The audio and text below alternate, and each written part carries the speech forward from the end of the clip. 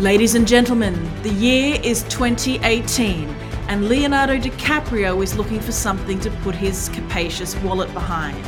It turns out that's another version of the Robin Hood story called Robin Hood, with Taron Egerton and Jamie Foxx and Tim Minchin.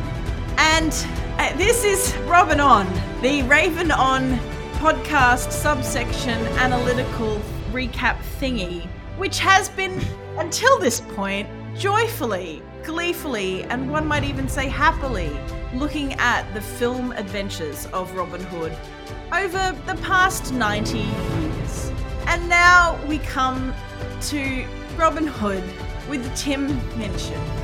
I'm Natalie Bohensky, and I'm the co-host of this podcast. And with me, as always, is a man who I wish I could think of something creative to say. He's a man who really likes to wear modern dress in medieval times. It's Stuart Late. Hello, Natalie. Hello, everyone. Yes, I mean, this is certainly a movie with Tim Minchin in it. I mean, look, you can't deny it that. Now, the reason I might sound a little lackluster is normally when Stu and I get onto podcasts, we spend a good few minutes at the start having a chit-chat, a chin-wag, catching up, just discussing the logistics, what we might say. You know, we don't pre-plan anything, obviously, but we just warm up. And tonight I got on and I said, Stu, I need to get on mic as quickly as possible because... She practically begged me. She was like, well, we need to get on mic immediately. We have to do our 1 minute challenge and then get on mic. And that's what we've done.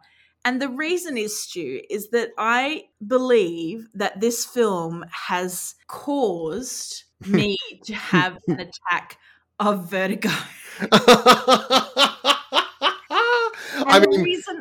The reason why I didn't want to tell you that before we were on mic is because I knew you would be the kind person that you are and go, do you want to delay this? And I was like, no, I need to embrace this. I need to tell the public to be very careful watching this film, because as I sat there watching it, I started feeling my head go more and more woozy.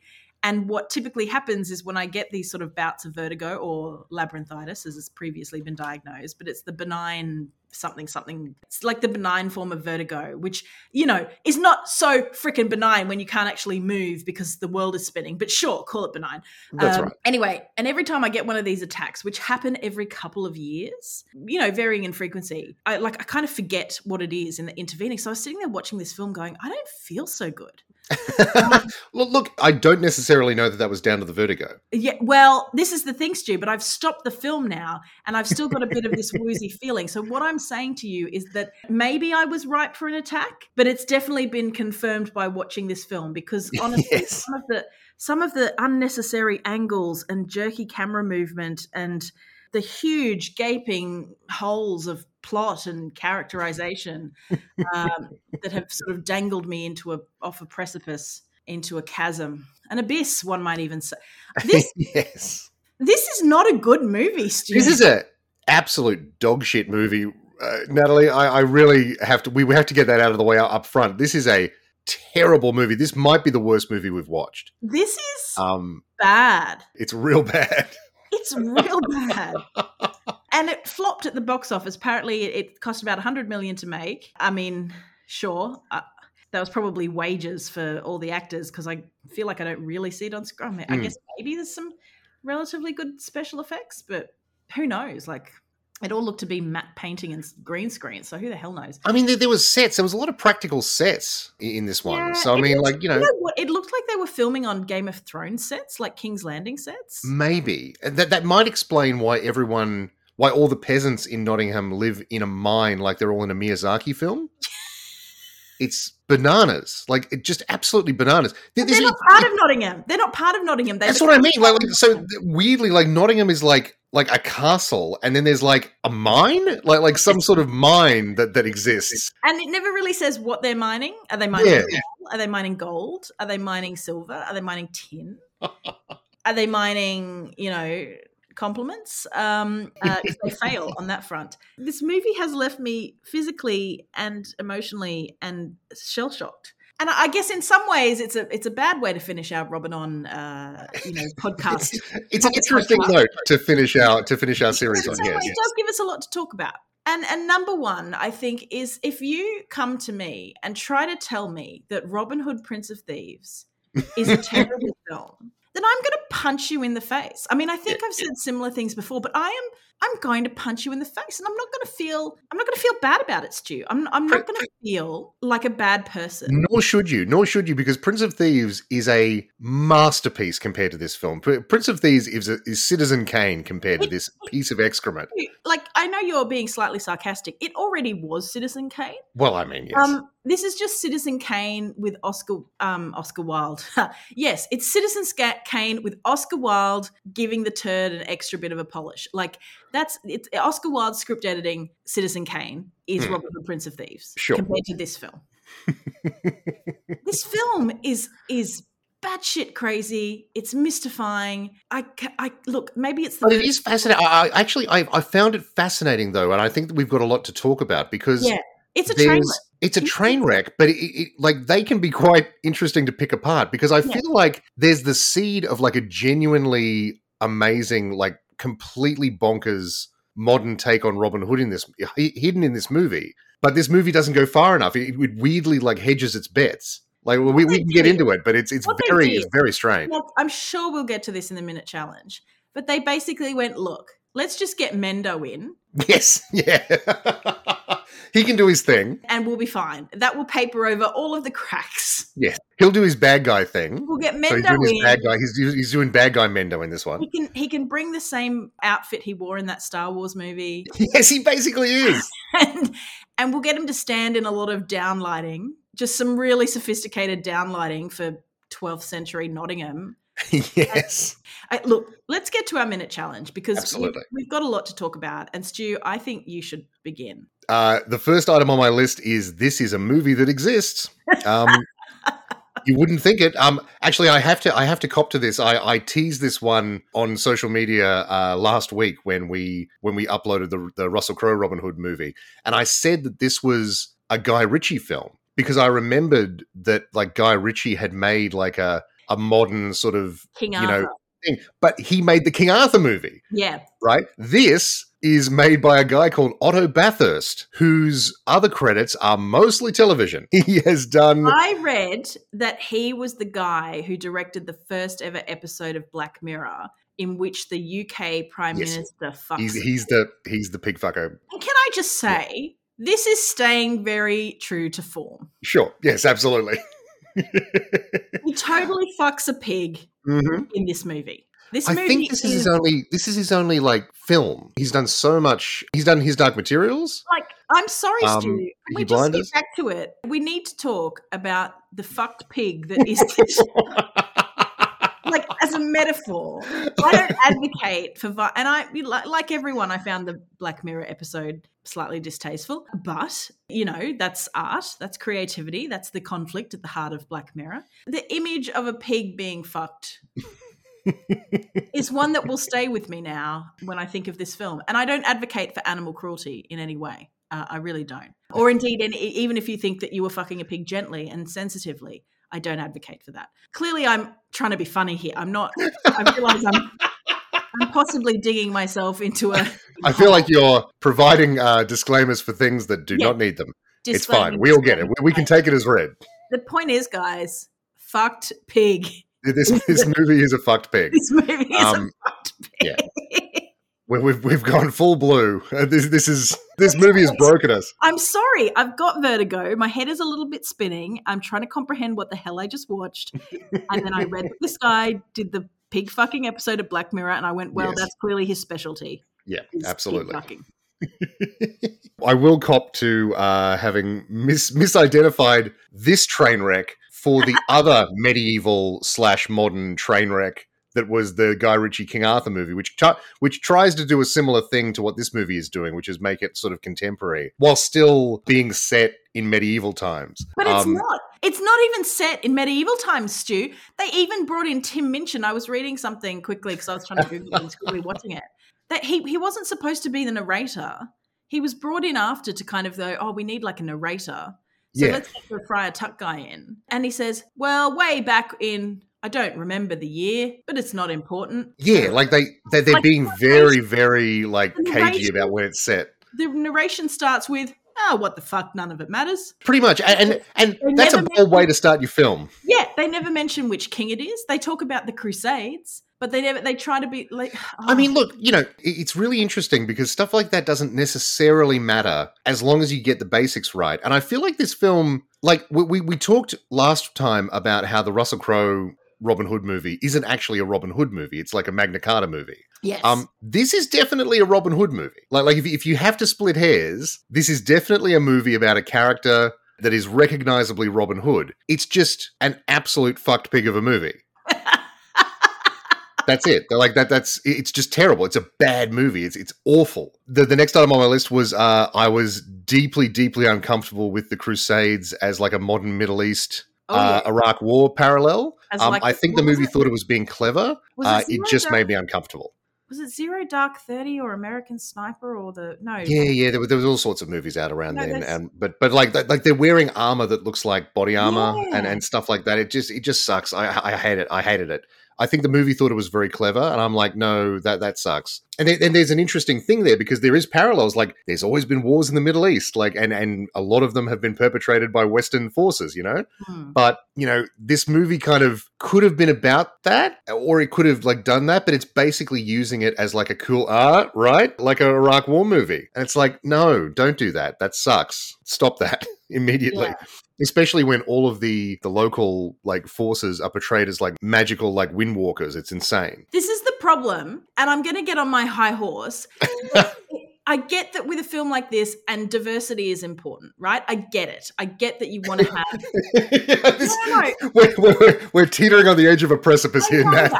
I've got vertigo. Go with me. Sure, yes. I apologize in advance if I'm going to seem like I'm being politically incorrect. This is what I'm trying to get at.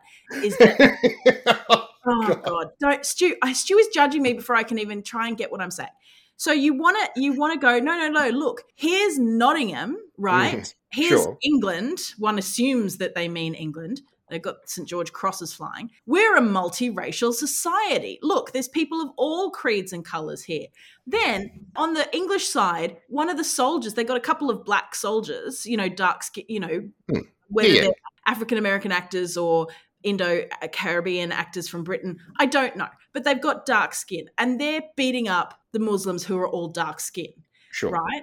So then you go, okay, this is a multicultural, but Muslim society isn't. There are no white guys or exactly on the Muslim side. But no, look, we have to have diversity. So the Muslims are all Muslim. They're all dark-skinned, Arabians, because we don't want to be politically incorrect and put white people into that because that wouldn't be, they're not diverse. But we have to be diverse on the white people country and show that there are Chinese people and black people and all sorts of people existing in Nottingham. So it's like we're at a point where I'm like, this is when that draws the line. But this But this is where I draw the line. Sure, but it's like I get that it's please understand. I know it's a fantasy movie. I know it's a stupid movie. It doesn't matter, and diversity is important, and I get that. But then they're trying to have this thing about you're savages in the East. So now you're saying that all Muslims are savages. So dark-skinned people who are Muslim are savages, but dark-skinned people who are Christian are not. You know what I mean? It's a symptom of this movie being extremely muddled in what it is actually trying to do. Oh no, we're showing that we're like diversity, and it's like weirdly they're making it worse.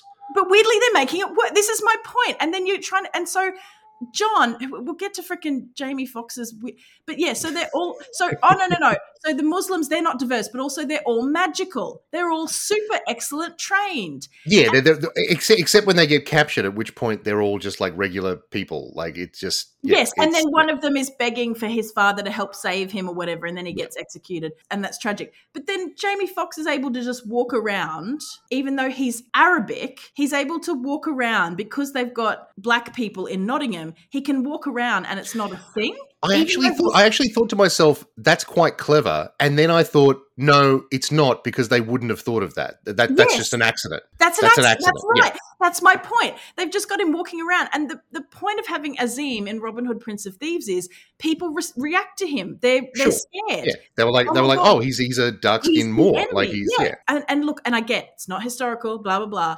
But it gets in my craw that it becomes like, oh no, quickly for diversity. We need to show that anyone who's not white, we have to, like, their culture is perfect and fine, and they're super warriors, and they're super, and we call them savage, but we're the savages. And then, no, well, then show all the white guys being white guys. Doing what is true.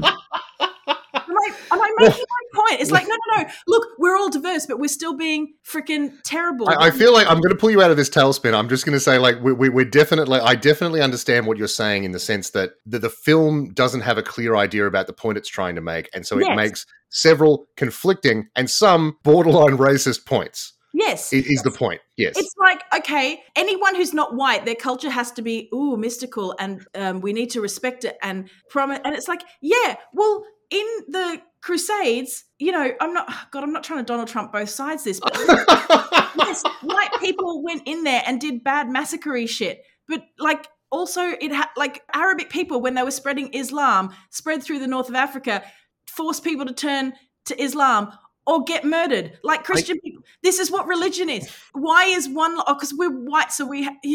I'm sorry. I'm getting very close to being cancelled, but it just. I feel like you're like, I understand the general point you're making, which is that the film is extremely muddled on what exactly it's trying to say here, and that's bad. Ooh, we're diverse. Ooh, I don't fucking care. Sorry. I don't think that. I mean, like, if I can push back a little bit on that, I don't think the diversity is the problem. I think it's the portrayal of the Muslim side of things, as like weird magical windwalkers.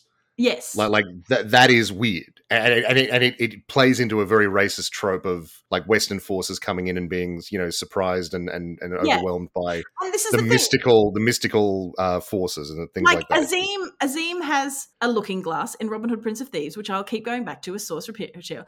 He has a telescope, like glass, magnifying glass, and he has sure. Because a lot of Islamic Arab countries were very advanced at that time, more advanced, and that's absolutely the point. Yes, exactly. And so they're able to get that point across without then having to go, we need to show that we're all a really diverse and tolerant society. Yeah, again, I don't think the diversity on the casting side is the issue. Yeah. I think it's the way they've chosen to like stack it all, and just diving into that milieu in general is just fraught. Like, why are you bringing up the Iraq War, guys? Like, what the hell are you doing? Or if you're going to do that, lean into it. Like, really make it a thing. And to be fair, they kind of do, because the next item on my list is Robin as a young war vet, right? Yeah. Like, so someone who was drafted into a foreign war and who returns as a war veteran, but still a young man, but someone who's like seen action. And they kind of nod at the idea that he might have some PTSD. They definitely do.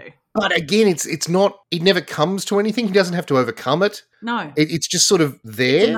It's another sort of nod, like, that's what happens in like war movies, right? Like the guy has like PTSD. It's like, what are you talking about? What are you doing? Why is he doing this? Either make it a thing, like make it thematic, or don't do it. Don't do it, because you're just stomping all over, some quite fraught subject matter that really deserves much better than this film. Yes. The next item on my list was just in capital letters, Mendo. We always love when Mendo shows up. I also had Mendo in capital letters with extra O's. It was Mendo. Very nice. Mendo, of course, had already been in Rogue One at this point. That came out in 2016, so he was known, but he's basically doing that again. He's doing Krennic again.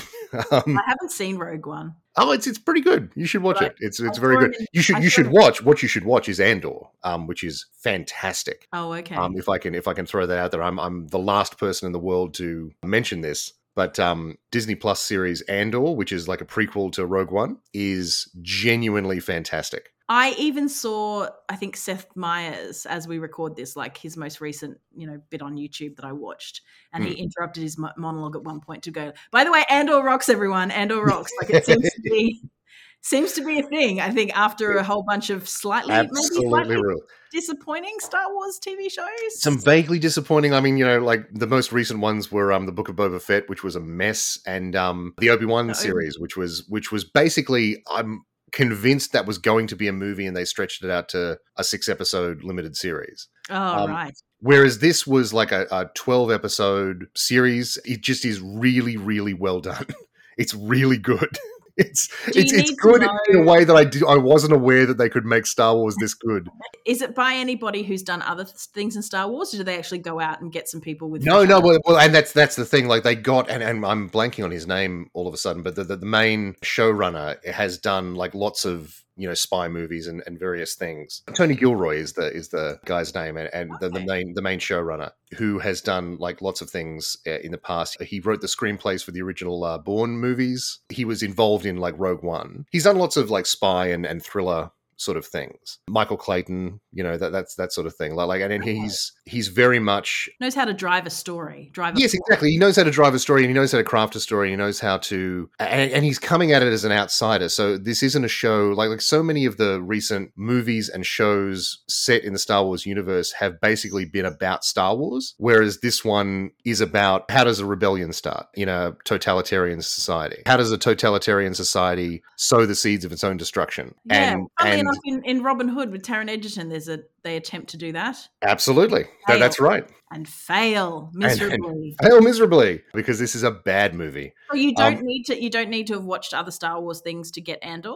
I don't think so. I think it absolutely stands on its own. And if you just want to see it takes 2 or 3 episodes to sort of really get cooking because it's a very slow burn series, but not in a modern streaming like, oh, actually like the whole series is a prequel for series 2. Everything is deliberate in this series and it's fantastic. There's a line in one of the, like, I think it's episode 5 or 6. One of the characters says the line "never more than 12," and I literally stood up and cheered in my house when they said that. Like that's the quality of writing that happens in this this show. It really I mean you won't until you watch it. But when the character says that line, it's just like a fist pump moment. It's just there are moments in this that are so cathartic. It's insane. Just incredible writing. Absolutely incredible writing. So I'm spending a lot of time talking about the incredible TV show Andor. Like eggs, never more than 12 disciples, never more than 12 hours. Well, that's a mystery that I'll let you find out by watching the show, Natalie. Okay, all right, cool. But no, it's I'm wasting a lot of time talking about the very good show Andor because I'm avoiding talking about the very bad Robin Hood movie that we're supposed to be talking about. Yeah, true. So, Mendo's here. He's doing his Mendo thing. He's dressed like a fascist because this movie leans into fascist and totalitarian imagery without really having a lot to say about it other than it's probably bad and there should probably be some sort of like superhero type person to stop that. Yep. Maybe. Yep. Who knows? It kind of goes through the motions. And they attempt to, the Will Scarlet character and Marion be kind of, they never really explain who they are, but they hand out soup to poor people and encourage them to get into politics. I don't. Yeah, it's like they're meant to be organizers or something, I guess. Yeah, like they're like unionists or something. Yeah, except they don't do any like union stuff or organizing. All they do is yell out some smart ass responses to the sheriff, who then lets them just continue on their way. Yeah, it's weird. It's very strange. And then like later on, he breaks bad by basically telling Marion, like, I'm not going to let anyone get in the way of my political career? Yes. What are you talking about? It's the 1200s, late 1100s, 1200s. Everyone talks in terms of their political career.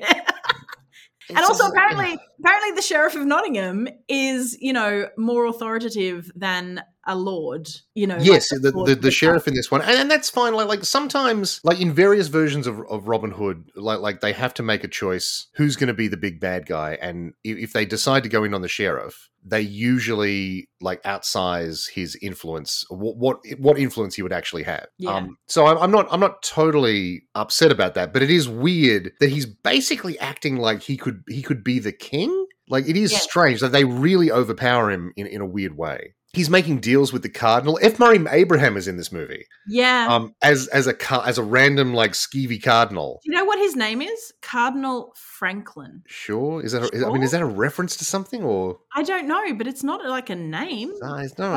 Who's called Franklin in 1200? Like Frank, maybe Cardinal Frank, but Frank. I don't know, mate. It rang really hollow with me. It's like calling. Yes. Cardinal Johnson, or you know what I mean? Yeah, exactly. Yeah, that's right. Okay, wouldn't it be like Cardinal Chapuis or La Perle or exactly? Like I mean, he's explicitly Italian, so it would be like Anyway, who cares? The next item on my list is Jamie Foxx is there. Yes. Jamie Foxx is in this movie, utterly wasting his talents. With one hand. Yeah, and like he's a good actor. And Taron Egerton's a good actor. These people are good actors. He got nominated for a Razzie for this film. There were only 3 Razzies. Well, I mean, I don't like to mention the Razzies because the Razzies can get in the bin. They are mean spirited, but my point is, if you're talking about like people who deserve a Razzie, was worst remake, worst supporting actor for Fox, and worst picture. I don't get how you pick Jamie Foxx over numerous other people in this film. Yeah, there are people in this movie who deserve that way more than him. Like, I mean, I would probably say that Tim Minchin maybe deserves worst supporting actor because he's badly out of his depth in this movie. I didn't mention Tim Minchin on my list, but I'm not sure whether he's on yours. He might be. But what is he doing? What is he doing? He's attempting an accent, I guess, but sometimes he just doesn't. Initially, I thought he wasn't going to do the accent because when he says, "And what are your sins, my son?" And and I went, "Oh, he's just going to do Australian." And he's just doing his voice, yeah. And they're just going to roll with it. Like maybe it's an accent because, Will Scarlett and Marion are both from Ireland. Yes, they both have their own broad Irish accents because both of those actors are Irish. She's more Dublin, he's more Belfast, but they're working together. Yeah. And until the end when he gets jealous and so, because he gets injured, so he becomes Two-Face. He literally becomes Two-Face. Like, this is a weird Batman Begins pastiche, this movie. This movie is like The Matrix, The Lord of the Rings, because the sheriff appears to be Saruman with his mind. Zero Dark 30 or whatever the war movie is that I can't think of. Hurt Locker. Maybe that's what I'm thinking of. Hurt Locker? Could be Hurt. I mean, there's Hurt Locker to it. Yeah, absolutely. Batman Begins. Yeah, Lord of the... It's just so many freaking movies, more than it is a Robin Hood movie. But anyway, carry on. Tim Minchin. Yeah. We can talk about him now. We can talk about him later. I don't know. Well, let me. I've only got one thing left on my list. Right. I mentioned Jamie Foxx just because I thought like he's utterly wasted in this movie. Yes. He brings a strange, quiet dignity to what is a very thankless role. It feels like he's the one character who has genuine pathos throughout the movie. Like, obviously, he's given a tragic sort of motivation, and he drives all the action. That's the weird thing. Like, he's the one who basically recruits Robin as a terrorist. Yeah. And says, okay, well, we're going to be like a little sleeper cell and we're going to take the fight to them. And he drives everything. He's the driver of all the action in the movie. Yeah, but then apparently they fail anyway. And then they basically fail anyway. And they go and live in the forest. They go and live in the forest with some money. Because this movie sets up a sequel. Oh, wait. Oh, no. And that was the last item on my list. It's like, man, I can't wait to see what happens in the next movie. Oh, dear. Oh, dear.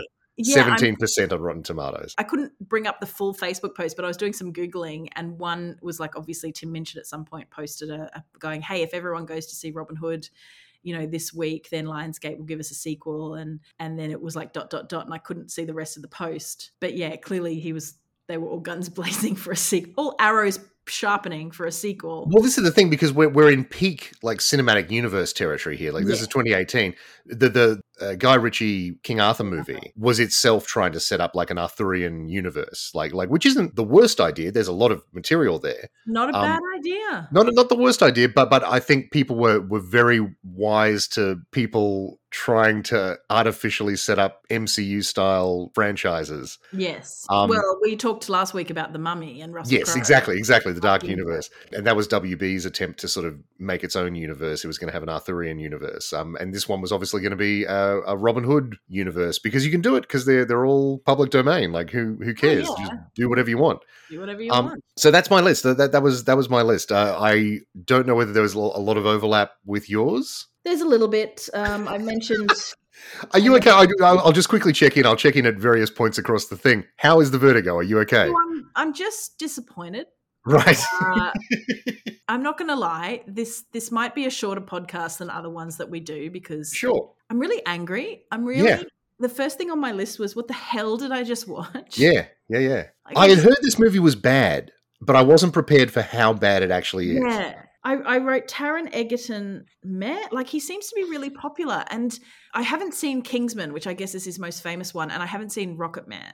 So I've got no doubt that he's got talent, and he's got a bit of charm to him in this film. He's not the worst casting for Robin Hood, really. Like, No, I mean, he's he's not the got worst, that sort of roguish charm that he's he can bring to it. Maybe I'm just getting old and people are looking the same, but he kind of looks a bit cookie cutter. Yeah, I can understand that, especially in this movie. A bit cookie cutter perfect. Hmm. Although I think probably he had the best line, or Marion had the best line when she pulls his hood down. It's like, Rob, and he's like, how did you know it was me? And she pulls the mask down and goes, what kind of disguise do you call this? And he went, it fooled everyone else. So that was probably my favorite bit, and he did that okay.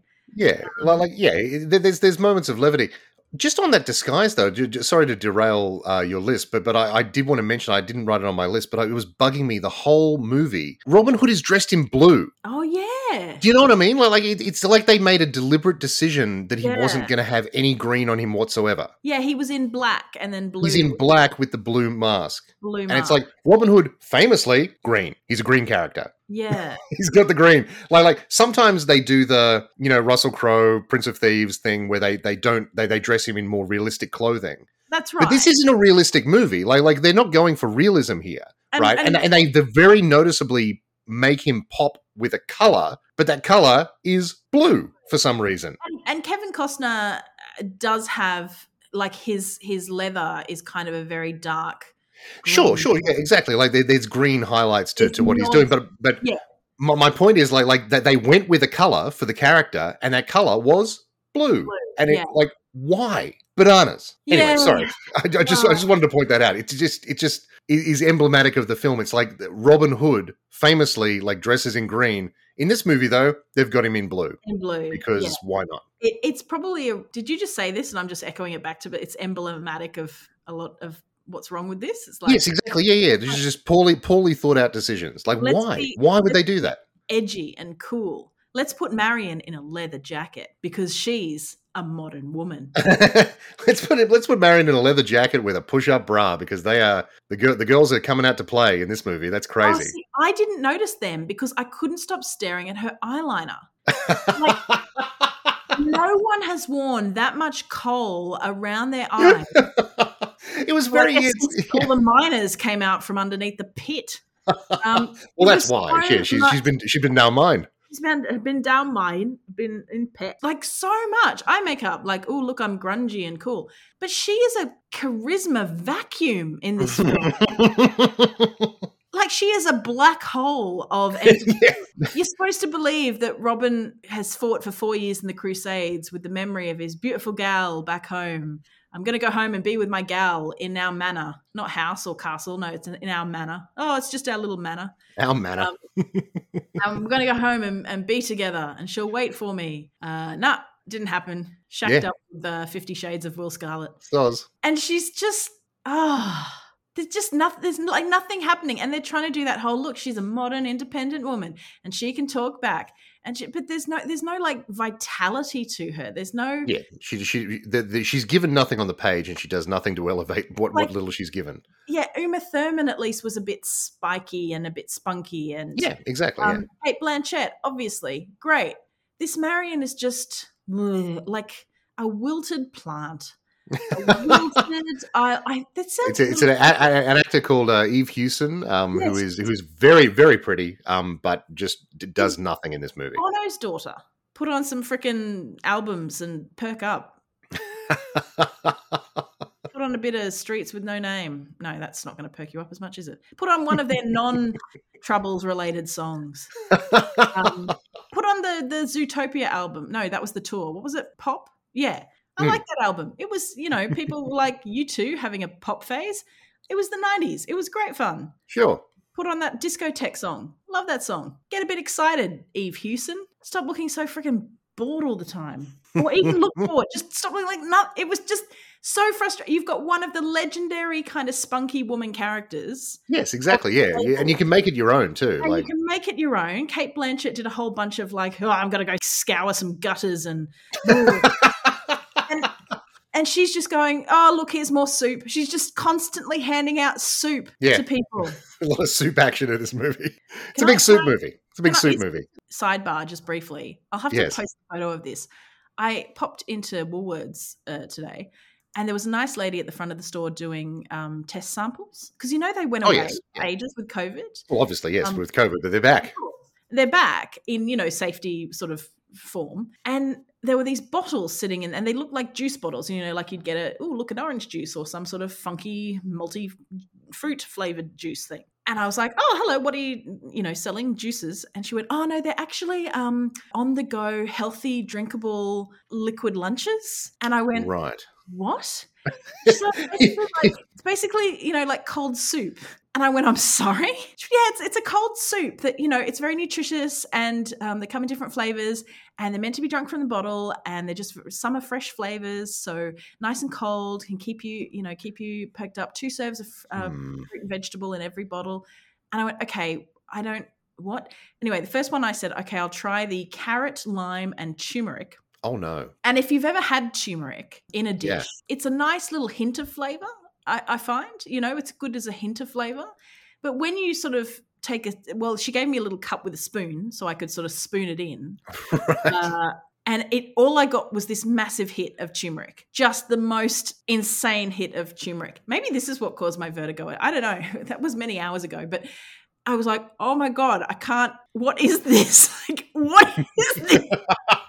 This is not pleasant. And she was like so chirpy going, oh, I love them. Yeah, they're really fun. You just pack them, take them to work, and you can drink them on the go. And I was like, who is drinking? Like, I just took half a spoonful, and I was like, I cannot, how do you drink a whole bottle in one go? How? And she's like, oh, I do. I love it. So I was like, okay, well, I'll taste the other. There were 3 flavors, and then the other one was beetroot, something, and ginger. So I've got, okay, let's taste the beetroot, something, and ginger. Taste that. Even worse. Even worse. Just so much ginger. Just a massive, massive hit of ginger right in my sinuses. And I was like, okay, well, I'm awake and I'm hopefully free of colds for the next 5 years. This has to pay forward somehow, surely. Yeah, and off half a teaspoon of this stuff that I've just sort of shoveled in. I'm like, oh my God. And she's like, oh, please don't feel that you have to eat the whole thing. And I was like, I feel I'm committed. And she was just laughing at my reactions going, oh, this is good. We need feedback from, people. And I was like, I don't know how to give you feedback that's not, who is this for? People who like cold, like, I guess that you could because like V8 juice already exists, as well as like Sustagen and things like that. Like, this is more than juice. These are like, they were thicker. They were soupier. And apparently you can heat them up. You just pour them into a microwave safe thing and heat them up. What's the base of them? Like they just sounds like they're juicing things. Yeah, but they're not. They're more than juice. I don't know. I didn't look at the bottle. They've probably got some corn. I'm getting far too invested in this. Like it's something that I will never have. So the third flavor was tomato, cucumber, and basil, or basil. If you're, but see, that's just V8 juice. Like, what are you? What are they talking about? So I don't drink V8 juice because I have this thing where I don't like tomatoes fresh or like roasted. I love tomatoes made into a pasta sauce. Great. Sure, exactly, yeah. Pump it into my veins. But like cold tomato, I don't even really like tomato sauce that you'd put on pies. So I went, okay, well, I guess I'm committed now. I've done 2. I better do the third. I will point out, you were under no obligation to continue talking. I was under no obligation, except for this woman was other than the social contract. She just seemed so chuffed that I'd stop talking to her and taste something.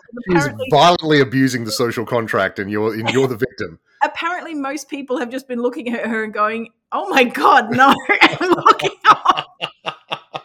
And she's like, "I'm just so pleased you stopped to say hi, and you're great, and you're a nice human." I was like, "Oh, okay, I'll try another one of your devil juice."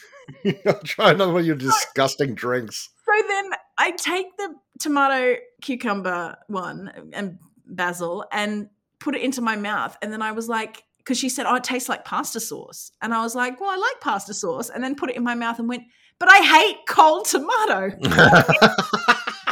This is cold tomato. And I taste maybe a little basil, but really what I taste is cold tomato, and it's gross. Oh, now boy. that I'm thinking about it, it's always making me want to I don't know what it is about tomato. I can't handle it in fresh states. People who just like eat tomatoes for fun. But cooked down and put into a pasta sauce, amazing. Love, but can't deal with it in its to be fair, I've only recently come around to various forms of tomato. I used to like pick it off burgers and things. I used to not like it at all. So I totally get where you're coming from. Yeah, I order a burgers without tomato or pick it off if it comes with it. Like I cannot abide.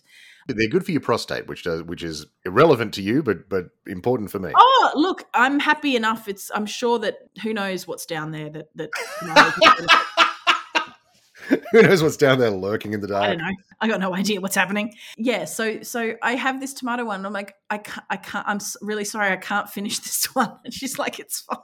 I just can't. Anyway, so I'm sort of like dabbing at my mouth with a napkin or something to go, oh my God. And this other woman comes up and it's like, oh, what are these? And she said, oh, they're soup on the go. They're designed to be summer fresh. And so this woman just went, oh, so it's a soup. Where she had to like explain it to me, whereas this other woman just came up. So she grabbed one, and before the woman could give her a spoon, she just drank it and looked at me, and I looked at her, and she just twisted up her nose and went, no.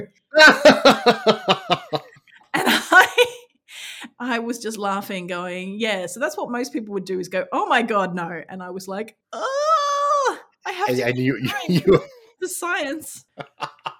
I have to do all three. So I'm committed now. So yeah, cold soup is hopefully not what Maid Marian was handing out. There was a lot of bin fires hanging around those mines, yes, which was emblematic of the overall bin fire that is this movie. Yeah, and the mines had a lot of those blowing, like the things outside Crown Casino in Melbourne. You know, the big boom fires. Yes, yeah, like sudden pyrotechnics. That's right. I'm clear what they're for, but they look good. Ooh, it's a mine. There better be There's industry happening here. Industry. Oh, yes. What else did I write down here? Oh, whoever wrote this movie was clearly a lapsed Catholic or someone with a real grudge. Oh, yeah. Because there was this weird religious, like, tux sort of... Strong, like, the Catholic Church is evil. Which, look, to be fair, they are. And sure, drag them. But, Evil and corrupt, but also it was... Yeah, it's just... It was like a modern take on the Catholic... See, Again, Robin Hood, Prince of Thieves just did that so much better, and they did it with the whole witchcraft thing, but they showed, the money that the bishop was collecting, the bribery and all that being in the pocket of the sheriff and getting punished for it. The Catholic Church is not punished here at all. And like you could argue that, yes, of course, they were not. They were the Catholic Church. They kept going on and on and on until Henry VIII decided he wanted a fancy lady to have sex with. But... marry, I should say. Just sex wouldn't have been here. Yeah, exactly. Like, but if I can like point out something that deeply confused me while watching the movie, it's that one of the big revelations of Mendo's sheriff was that they heavily implied that he had been like abused as a boy by priests. Well, which again, some really fucking gnarly territory to just be throwing out there as like random character motivation. But anyway, that aside, they were putting that out there as like a bit of a revelation as to like, oh, he's playing like a long game or whatever. But then he's just working with the cardinal. Like, there's no sense that he's trying to overthrow the church or anything like that. He's very much working within the church. If anything, he's trying to overthrow the king, but he's not really. Like, his plan is extremely nebulous. Yeah. So this whole thing is like, we've got to work. He gives these big speech. Let me try and, through my vertigo, try and establish a bit of a plot. So Robin's been at war. Well, no, we actually start with him and Marian becoming boyfriend and girlfriend. And then he gets drafted to war. So she tries to steal a horse, which again, like, anyway. It's a meet cute. Whatever. I was like, oh, okay. So they start as, a loving couple. And I genuinely thought this movie was going to be smart in that, like, they set up that she was like an outlaw trying to steal a horse and he stops her. And I thought they were going to have a scene later that would mirror that with the roles reversed. Oh, and then they just don't. No. They just don't, because why would you? That would be smart. Instead, they have her just going, Rob, are you there? Rob?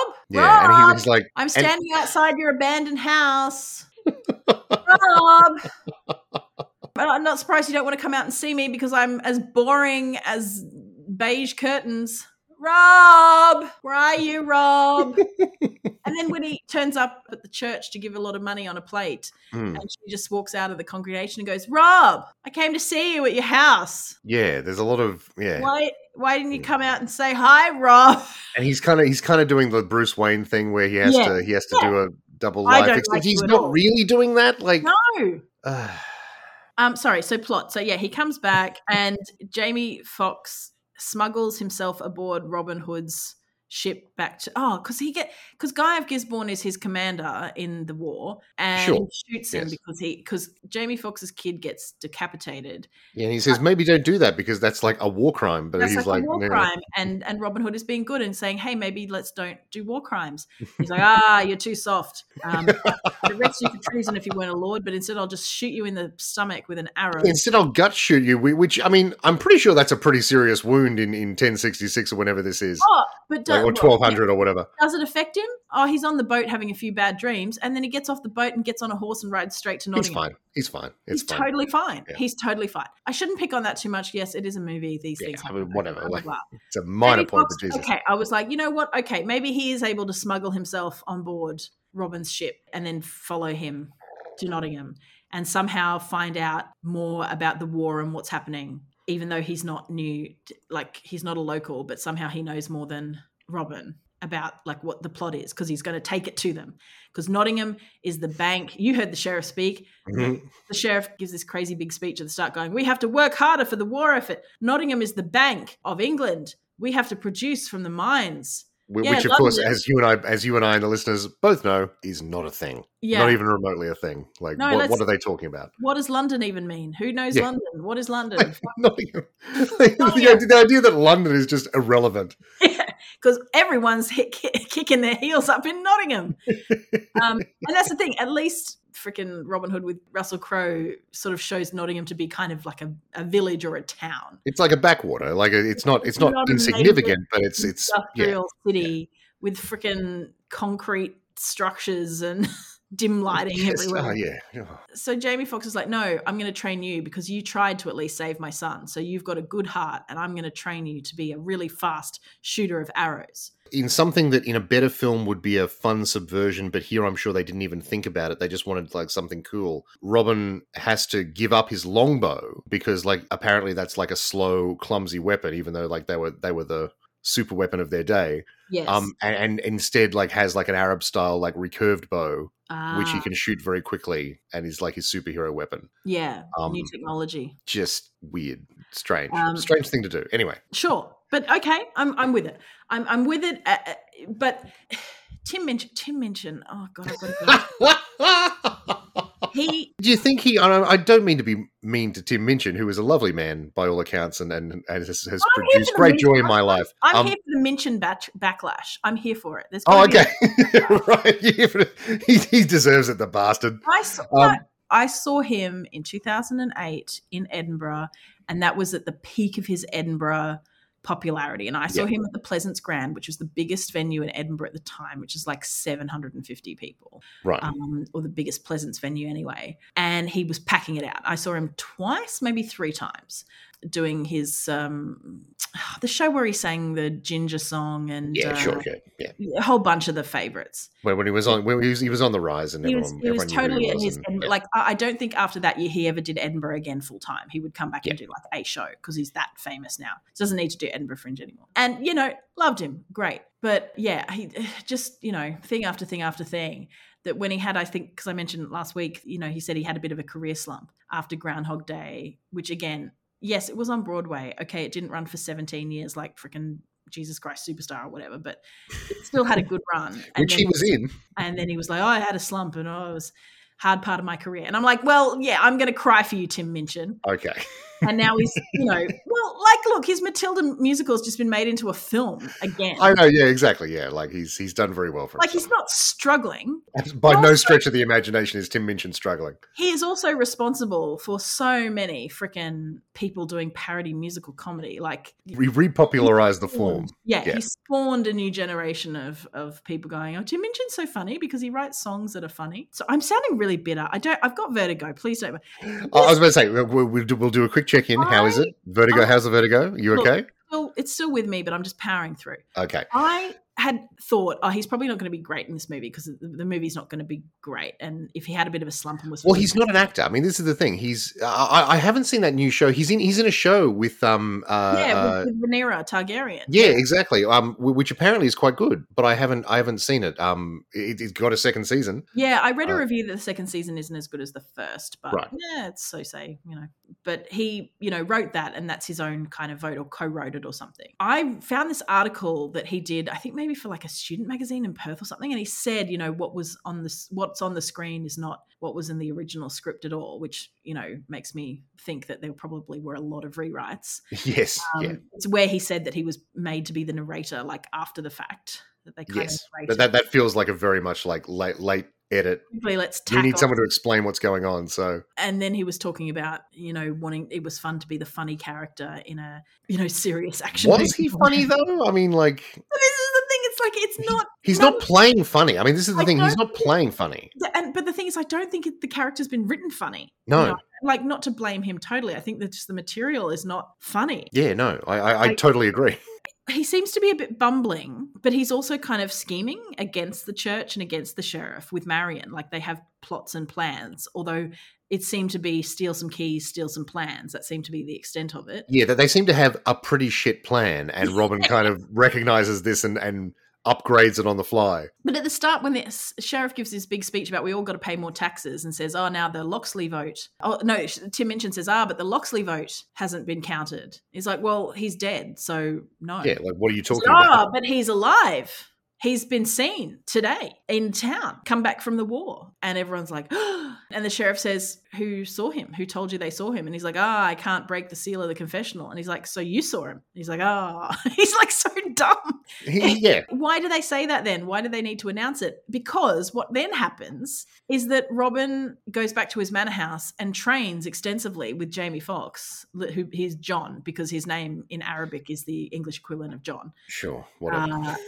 And he trains with him for, I don't know, is it just days? Is an undisclosed amount of time. They do a montage. They do a montage, Natalie, is what they do. They do a montage. It's a montage amount of time for him to get trained up to be as good as Little John is. Little John only has one hand now. Also, he seems to create like a metal stump for his hand as well. Yeah, I thought, and this is the thing, every time I think the movie is going to kick into overdrive, it always just pumps the brakes, because I thought he was going to make himself a metal hand. And I was like, hell yes, let's get on board with this. I want him to have like a crazy gadget hand. Like, do that.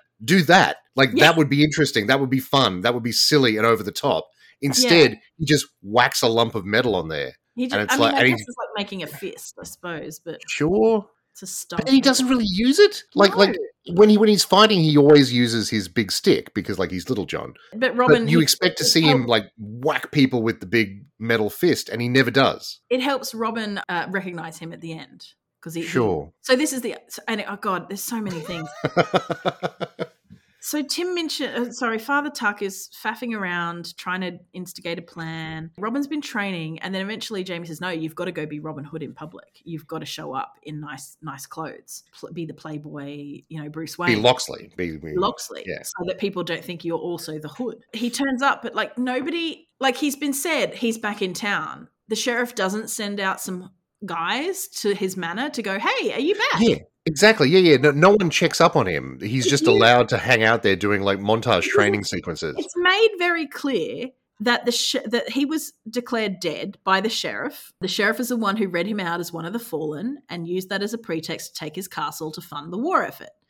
Wouldn't you be invested in finding out if he really was back? No, absolutely. And wouldn't Loxley at least make a show of being like, hey, so you took like everything that I owned? Can I have some of that back? Or hey, don't worry about it. But they just never mention it? They do, because remember, they go rob the sheriff's toll takings or whatever. And then he uses that to pay the sheriff his, here's my contribution to the war effort. Sure. And he says, I'm, sorry, I didn't know you were dead. That's why I took your castle. And he's all like, don't mention it. But you think going, look, I understand, but that was wrong. And I hope, having some... They just blow right past it. They blow right past it. It's unimportant to the movie. Because of Little John's plan that he has to play nice, right? He has to be all frenzy with Nottingham. And so we get to this point that you were mentioning when Nottingham has a meeting of his council and the Loxley vote is important. And Loxley says, well, I'll offer a reward for the Hood. I'll stake it myself to capture him. This is the only time a reward is mentioned until like the very end. Yeah. And so Mendo sends everyone out of the room and has this big like confessional monologue about how he was beaten by the church. Well, not the church, but by monks and priests as a Yes. boy. And you had to either have the strength beaten out of you or beaten into you. And I didn't scream. And so it's like, oh, okay. So is he playing a long game where he's going to take all the money from the church and like screw them over? And that's why he's bringing Robin into his confidence. And then it's like, no, he's apparently working with the cardinal to try and become the king of the country. Yeah, of England, Natalie. I don't I don't think people understand that an orphan boy raised by the church, okay, you might be installed as the Sheriff of Nottingham. Okay, I buy that. You might be installed. But you're not going to just be made king. And the way that Robin Hood, Prince of Thieves kind of gets around that is that they, have him marry Marian, who has a royal blood. That's the kind of pretext of him trying to usurp the throne, because that's what they do in Robin Hood. So I'm not poo-pooing the idea as a whole, but it just kind of comes out of nowhere. And it's like, so what, is he doing it as revenge for his childhood beating? But why tell Robin that? And something else happened that I wrote down somewhere, and I was like, what are you doing, Mendo? What is going on? Oh yeah, the whole thing about fear. This is what I mean. Whoever wrote this is Angry Lap's Catholic, because the guy who goes, fear is the church's greatest weapon. No, fear is our greatest weapon. It's why the church invented hell. And you just thought someone really patted themselves on the back for that. And was absolutely, like, yeah. So someone was like, yeah, I really stuck it to them. Yeah, and was like, this was a good day. And like, again, like, sure, drag the Catholic Church, go for it. But like, just juvenile stuff, like whatever. Take control from the king. Because, so all the time he's like, the war effort. And then eventually it's like, what's the bigger plan? What's the big tape? I want to be in the room with the big guys. And it's like, oh no, we just wants to usurp the king. That wasn't obvious. Like, what the hell, Robin? Are you dead? Oh, they robbed the treasury because he's not happy with what they're doing. He wants to hit a big target. Let's rob the treasury. And Jamie Foxx goes, oh, it's a hard target. And he says, we can do it. We need to, be serious. And he goes, okay, well, how would you do it? And then it cuts to them doing it. Yeah. But it kind of goes wrong. And there's all these cool mechanics and shit where he utterly fails to steal anything, which he says. And then they're like, but we did it. What? Yeah, he says, but we've got their attention now. You already had their attention. They were calling you the Hood. They'd already talked about the masked man who was taking stuff. All they know now is that, like, no one can literally walk into a treasury and steal things from it because it's a treasury. It's the freaking Golden Eye. It's Fort Knox. It's Fort Knox, essentially. Goldfinger. You can't walk into a treasury. You have to nuke it. You can't just walk into a treasury and go, well, I'm going to load up and take everything from the treasury. That's not how treasuries work. There's like lots of shit everywhere.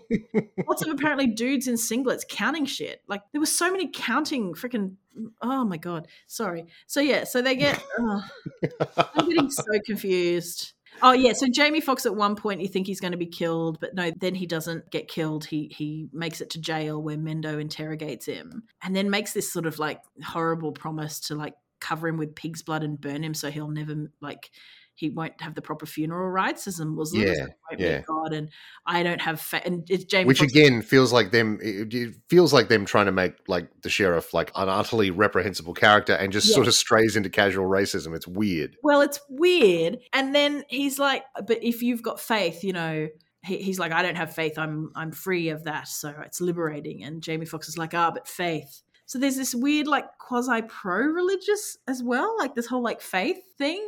Sure. Yeah. I mean, like, and faith in again, the movie doesn't care about any of it. It just is saying things. It's two characters saying things at each other until it's time for the scene to be over. You hate the Catholic Church and the indoctrination, but a proud warrior from another land, his faith, that means something. Yeah, exactly. Again, like not looking at the implications of that.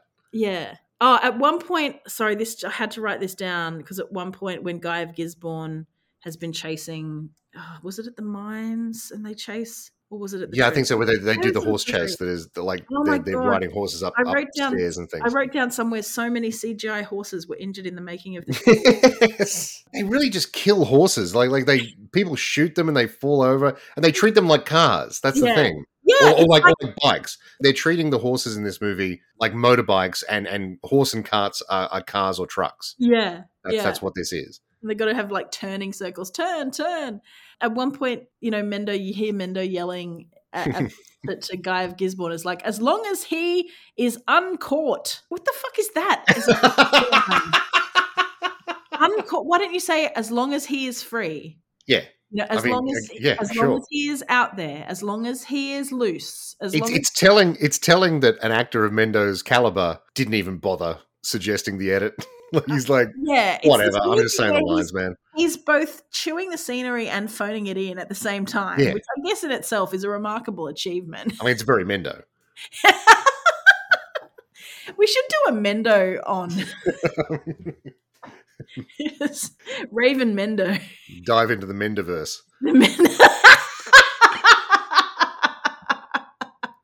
Oh my God, you can't make me laugh too much. My head is spinning. Robin gets shot in the chest. He gets shot in the chest by Guy of Gisborne. He does, yes. And Marion pulls it out. Yeah. Gives him a kiss, pulls it out, and then he's fine. Well, this is after he gets shot in the leg earlier during the treasury heist, and then he's fine. He walks it off. Yeah, walks it off. And Jamie Foxx even like slams his fist into the wound. He's like, ah. And again, I was thinking, is that going to come into play later? Because, like Robin Hood had a conspicuous injury to his leg, and now all of a sudden Robin of Locksley is showing up limping. Is that going to put him in suspicion? Is there going to be tension there? No, it's never addressed again. Thank you for reminding me of the other point that I wanted to make when Robin turns up after, like I said, that Mendo didn't send out some guys to go, hey, are you back? But also when he turns up, nobody thinks to go, hey, it's funny how you came back to town and then this outlaw came back to town. Yeah. It's like pretty funny coincidence, isn't it? He just instantly trusts him. Yeah. And then trusts him completely right up until he literally reveals himself in front of him to be Robin Hood. Yeah, it's like nobody thinks to go, and that's the thing that because it's kind of fun, this idea of the domestic terrorist, the Batman thing. It's kind of fun. It hasn't been done before in Robin Hood, but that's because he's just come back. Yes. And all of a sudden you've got a masked dude. Like Bruce Wayne at least has been around. Actually, well, in Batman Begins, he's just come back, hasn't he? He's just like comes back from a... Sure, yes, he has, exactly. And again, this movie seems to be cribbing extremely heavily from Batman Begins specifically. Yeah. To the point where he has an African-American mentor called Fox who gives him gadgets.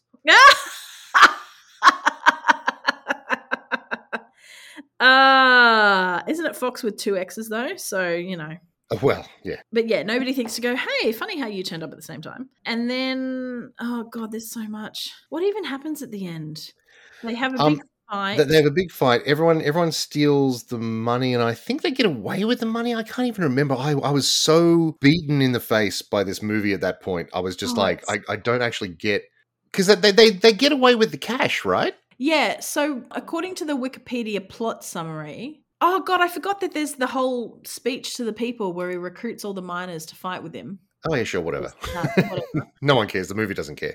When the tide of the battle begins turning in the sheriff's favour, Robin surrenders to avoid further bloodshed. Oh, that's right. That's where he has his PTSD moment and goes, I don't want more people to die. Here, take me, take me. He's taken to the sheriff's castle to be executed. One of the guards is actually John, having previously escaped his cell. And he finally claims revenge on the sheriff by hanging him by the chain on the massive censer burner and left dangling high up from the roof of the cathedral. So Jamie Foxx in that interrogation scene had said, I'm going to be the last thing you ever see, and you're going to wish there was a heaven, or you're going to wish there was a God, or something like that. Yeah. So all of a sudden, he's now the guy to take revenge on the sheriff. So even though you've kind of set up Robin as the hero, it's ultimately Jamie Foxx's Little John who gets the cathartic, like, kill the villain moment. Yeah, but he should have really done that with Gisborne, because Gisborne is the guy who ordered his son to be killed as a war crime. Yes, absolutely. But is Gisborne even killed? I don't even. I think he disappears. It's a good point. I don't actually remember what happened. John is captured by Gisborne. In the summary, he's not mentioned after John gets captured. Yeah. He's around in the final sort of action sequence, but then like the movie loses track of him, and so do we. Like, and we never get any resolution with him. It should have been Robin with the sheriff and Fox with Guy of Gisborne. With Gisborne, absolutely, yeah. You killed my son. Yeah, absolutely. And so now I'm here, but instead so the movie finishes with the sheriff dead, but everyone still has to flee into Sherwood Forest and be outlaws. Yes, because the Catholic Church is still in charge, and they now offer the I role guess. of Will Scarlet, Right. who's become Two-Faced because his girlfriend ran off with her ex-boyfriend, who went to the Crusades and was presumed dead. And so he abandoned all his principles in favor of his political career. And he basically just becomes the new sheriff, and He becomes a new sheriff, dresses the same, talks the same, and says, "Now I've has like a red face now." Yeah, he's got a red face, and he's like, "I'm here to promote the peace of the Catholic Church and our workers and whatnot." And he says, my job is to make sure I stand over the dead body of the Hood. And then you see Robin go, "Welcome to the party, pal." I literally can't remember what he said. But Welcome to the big table, I think is the... that's the one. Welcome to the big table. Whatever. It was supposed to be a cool catchphrase that obviously didn't hold up in my mind. Because it was said once at the start, and then he says it again at the end, and nothing was done to support it in the middle. Yeah. And you see them all running out of a sewer into Sherwood Forest. So again, like the Russell Crowe one, minimal Sherwood Forest. Yeah, so at the end, suddenly they're outlaws in Sherwood Forest, and they do take the cash. I think, so they've got they're funded basically. They take a whole big chunk of cash, and then the last thing you see is Tim Minchin walking off into the forest, going, "I don't think we've met. My name's Tuck." And then Little John says, "Oh, my name is Yakar." I can't remember how you pronounce his surname, but it was like Yakar something. And Tim Minchin said, "Oh, at least let me translate it to John. Ah, he speaks Arabic. He's clever. Ah, cool, clever." And then the movie is mercifully over. I really what a note to end on. What a note to end our Robin Hood subsection thingy on. I think I was afraid this would happen because I had heard that this was a bad movie. Yeah. And I'm not unhappy that it's a bad movie to discuss because, I mean, obviously if it's Prince of Thieves, sure, we end on a fantastic high. But it is interesting to see how people just want to make a franchise. Yes. Or set something up to make a sequel without really planning for what they're going to do. Let's just throw a whole bunch of stuff here.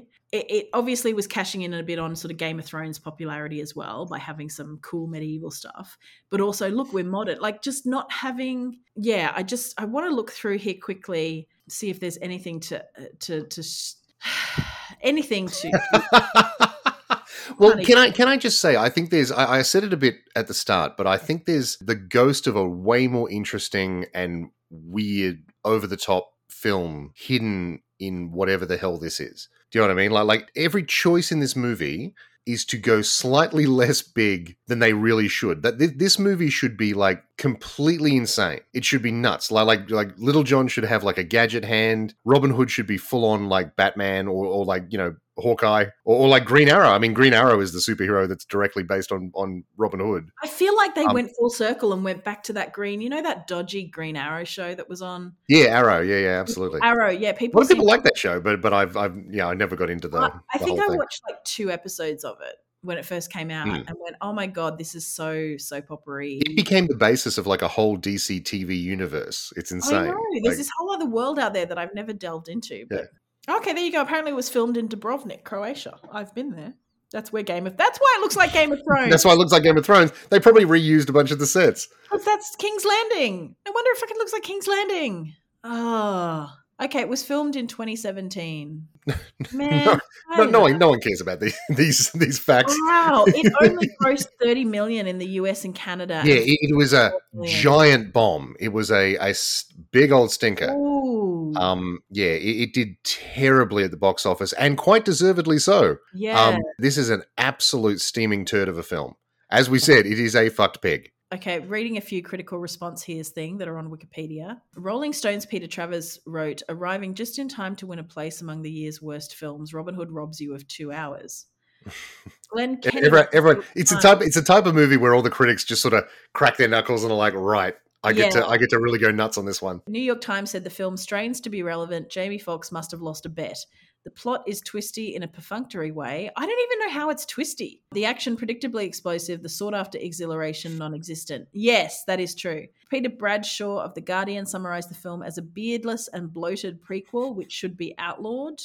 I see what he did there. Michael O'Sullivan, writing for the Washington Post, described the film as amounting to a chilly and flavourless frappe of historical speculation, revisionist folklore, and every lazy action movie cliche ever written, and further characterised the dialogue and costumes anachronistic. But see, the thing is, like, I don't mind the anachronisms. They should have dialed them up. Like, make it like crazy, over the top nonsense, and I will be fully on board. But this movie kind of exists in this weird gray area where they want to do like all the modern parallels and make it deliberately anachronistic. But then they also are like, oh, but we don't want to go too silly with it because that might put off people. And it's like, no, just go for it. Like, make it the most nuts bonkers version of this movie you possibly can. Yes. It's always more interesting to do that than do whatever the hell they did here. I found a few quotes on a website when I was looking up the movie, and unfortunately, they don't have attribution. So I'll just read some out because I think some of them make some good points. Nottingham is funded by mines that didn't exist in England at that time and populated by people who wear American Apparel beanies and glasses and visit buildings made of concrete. A Knight's Tale made those kind of anachronisms work because it was steeped in the actual history surrounding jousting and classism in the Middle Ages. But Robin Hood just really wants to show you what a wagon chase arrow shootout in an industrial yard would look like. It's simply another action movie desperately hoping to spawn a franchise despite doing nothing to justify one. Yes, absolutely. Yeah. Okay, if they'd just ripped off Robin's story and renamed the characters, it would still be a shoddy piece of work, but we wouldn't be compelled to compare it to those Robins which preceded. This singularly fails to swashbuckle in the manner of the 1939 classic The Adventures of Robin Hood, and Edgerton has as much in common with Hollywood legend Errol Flynn as I do. Even Ridley Scott's dour 2010 take has a meaty sense of historical purpose and some magnificent visuals typical of the director. This is an abomination worse than Guy Ritchie's recent King Arthur and as bad as Assassin's Creed, wildly misfiring and always off target. Yes, again, I find a little to disagree with. I really am interested if people have seen this film, listeners. Twitter is still running at the moment, so do call in. We're on a tightrope, so call in. But I wouldn't recommend people go and see it just to hear what we're talking about, because unless you really like getting angry at stuff, you probably wouldn't get it. You'd probably be bored, to be honest, or a bit mystified. I'm a Robin Hood fan, so that's what made me angry about it. But I just thought, they spent $100 million on this movie, and what does it add apart from the fact that good people were employed and had acting work? What has it given the world? I couldn't even think. The shots were all like Matrix shots. He's firing multiple arrows, but there's lots of CGI involved. What's it given? What's it contributed to the? I mean, you could say this of a lot of movies. Yeah, exactly. It's a big existential thing. But even something like Men in Tights has a campy value that people remember. This is just. It's so soulless and cash in. Again, no adventure, no swashbuckle. No, yeah, exactly. Yeah. No heart. It's a very cynical movie. Okay. At one point, Marion says, because he's like, oh, I never expected to come back from the Crusades and lead a revolution against the tyrants. And she's like, I did. But another point where he's like, after he thinks Jamie Foxx has been killed and they're hiding from the bad guys, and he says, that's it, I'm done, I'm finished it. He's the one who directed all of it. He's made it all happen. I'm finished without him. And she says, and I quote, if not you, then who? If not now, then when? Yeah. Like it's a freaking motivational calendar in front of your desk at the office or something. It's just so trite. Yeah. And at least Robin Hood has I would die for you or something. If not you, then who? If not now, then what this movie needed was a Bryan Adams ballad, is what you're saying. I wouldn't have hated that. No, absolutely not. I would have hated that, but the modern version of that is probably like an Ed Sheeran ballad, which would just make me more angry. But anyway, an Ed Sheeran ballad, or a fun, revisionist take on some classic thing, where they get Beyonce to redo something. Sure, yeah. Yeah, I'm sorry for sounding so negative. I really don't. It's really interesting to watch the different styles of film from the 90s to, as you say, the 2010s. We've got to make a franchise, because that's clearly a driving force of this kind of thing, is quickly just throw a lot of money at some free IP. Because where are you going with the sequel to this? Okay, you're going to go up against Will Scarlet. You're just going to have, okay, that's where you're going to do the Sherwood Forest stuff. Like, why are people doing films aiming for the sequel? Because they want a shared cinematic universe. Like, literally, that's the reason. Like, I haven't seen the new Glass Onion, is it? The new, I didn't see, I think it just came out at the cinemas briefly and then it'll be on Netflix, the Knives Out. Yes, very much looking forward to that movie. Me too, because I mean, I didn't see the original at the cinema. I saw it on somewhere, maybe a year or so ago. So fun. So clever, fun. Knives Out is an incredible movie. Well, this is the thing. Like, I love murder mystery things, but that seemed to get a lot of people who normally don't like murder mystery things into murder mystery things. Because absolutely, but it also has something in there for people who are deeply into murder mystery things, because it manages to do something new with the murder mystery format, which is insane. Like, how could there possibly be something new that you could do, and yet that movie does it? So I don't think, though, that he would have written that with the aim of writing more Benoit Blanc. No, but that is perfect for that kind of thing where you can just have that character show up and solve another mystery. Yes, but did he write it with that in mind, or did he? I mean, he probably thought I might have my Hercule Poirot here, but he definitely, like, the movie itself, like Knives Out, is a self-contained movie. Yes. And so from there, they're like, you know what? This character could be transplanted into another mystery. As opposed to these, like, let's do a King Arthur thing and set up the foundation of a thing. Like, I guess that they're thinking big and they're looking ahead, but maybe just go, let's make a really fun Robin Hood movie with all the usual kind of Robin Hood stuff, and see then if it has legs. The trouble with Robin Hood specifically, King Arthur, you can play around with where you end the story, and there's room to sort of move in a sequel. But the trouble is, a Robin Hood movie ends when you defeat either the sheriff or Prince John. Do you know what I mean? Like, you tell the tale. You tell the tale of Robin Hood. He steals from the rich, gives to the poor, fights the sheriff and or Prince John, wins at the end, and the story's over. Like, where would a sequel even go? You know? Like, that's the big trouble. And so this movie has to reckon with that by basically setting up a new sheriff in the form of Will Scarlet. Yeah. Which means the movie kind of doesn't end. You have this new guy that you have to worry about, and it's like, tune in next time, and it's like, oh, there will not be a next time. Yeah, no. Yeah, it's fascinating. It's a really fascinating movie in all the choices it makes that it does wrong. It's fascinating. It's so monumentally bad. Like, I really wonder what the people who are in it think about it. I suspect they, like the movie-going public, have largely forgotten that it even existed. I hope everyone involved had a great time making it. This is what I mean. Like, it provided work for people. Yeah, people got paid. People got paid. People had fun. People did stuff. You know, the good city of Dubrovnik got another boost of investment. It's important. It's good to know. It's good stuff. This movie does not exist. People have absolutely memory hold this movie, and rightly so. Yeah, it's going to be a Mandela effect. Absolutely. And it's so weird that this is like the most recent Robin Hood movie, because obviously this absolutely soured the pot for any future Robin Hood movies. There was a point where multiple studios were working on various like Robin Hood films, because again, it's free IP, but they all just stopped. Like as far as I'm aware, there's not currently any major studio pursuing any sort of Robin Hood project, and there probably won't be for several years. I think if they were to look back at it again, I mean, it's sort of hard to know, isn't it? Like, do a swashbuckling, like do a Pirates of the Caribbean style swashbuckling adventure with Robin Hood, the swashbucklingest character who ever buckled a swash.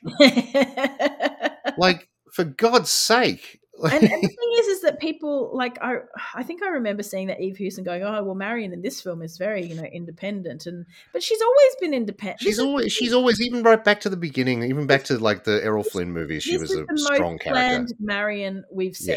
Yeah. Yes, exactly. People who've played Marion, Audrey frickin' Hepburn, ends up killing him. Uma Thurman. Well, she ends up doing some weird. She kind of got lost in that movie, but she's fine. Like, she's dresses good. up as a boy, pretends to be a boy, and run away some from fun her stuff. marriage. There's some fun business there. Fun.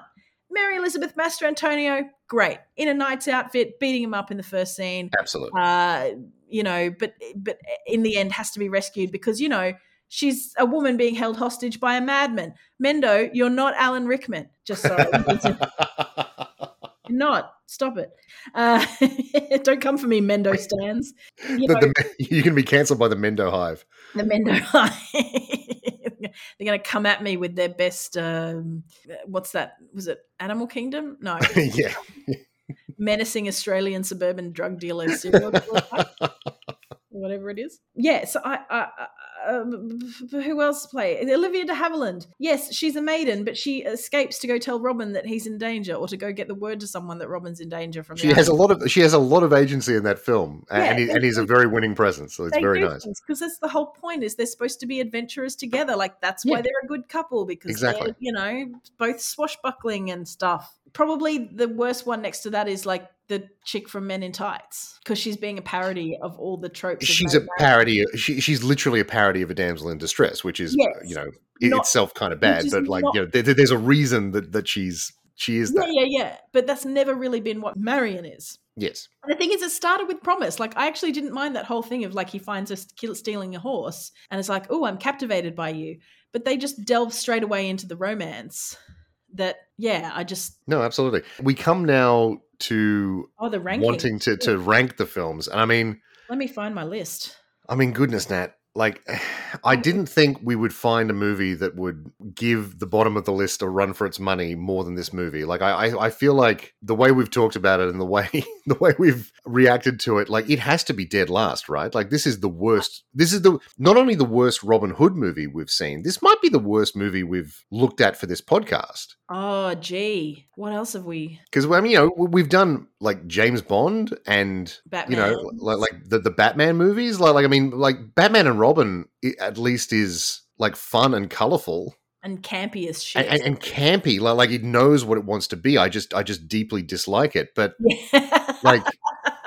This movie has no idea what it wants to be. This movie is a movie in search of a script. Like it's in search of any sort of motivating drive or animus. It's ridiculous. It's the worst movie we've ever looked at. Because that's the thing. Like you could argue that, okay, well, it's going to be a better production value than, say, the Batman 66 film. Sure. But also Batman 66 is a little time capsule. Batman 66 is a goddamn delight. And this movie is a piece of shit.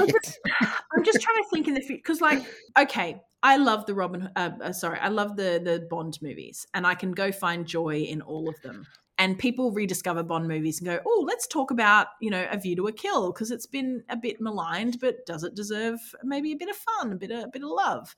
I just can't imagining doing a retrospective of this film and finding it. No, there's nothing to love here. We can look at Die Another Day, which is the worst Bond film. 20 years this month, I believe. Yes, yeah, absolutely. And having several revisionist takes, which are wildly like clickbaity. Like, what even are you talking about? That movie is garbage. But I'm okay with it. It still has Pierce Brosnan as James Bond in it. Yes. And it has like, it has Halle Berry as the Bond girl, and it has a villain with diamonds embedded in his face and an invisible car. Toby Stevens chewing the scenery. Sure, exactly. It has all of those things. It's a wonderfully ridiculous movie. It's terrible. It's the worst Bond film. I don't like it, but it's, again, Citizen Kane compared to this nonsense. That's the thing. There's no joy in this film. No. It's a series of contractual obligations. Yeah, I watch Robin Hood, Prince of Thieves, and I feel joy and I feel happy.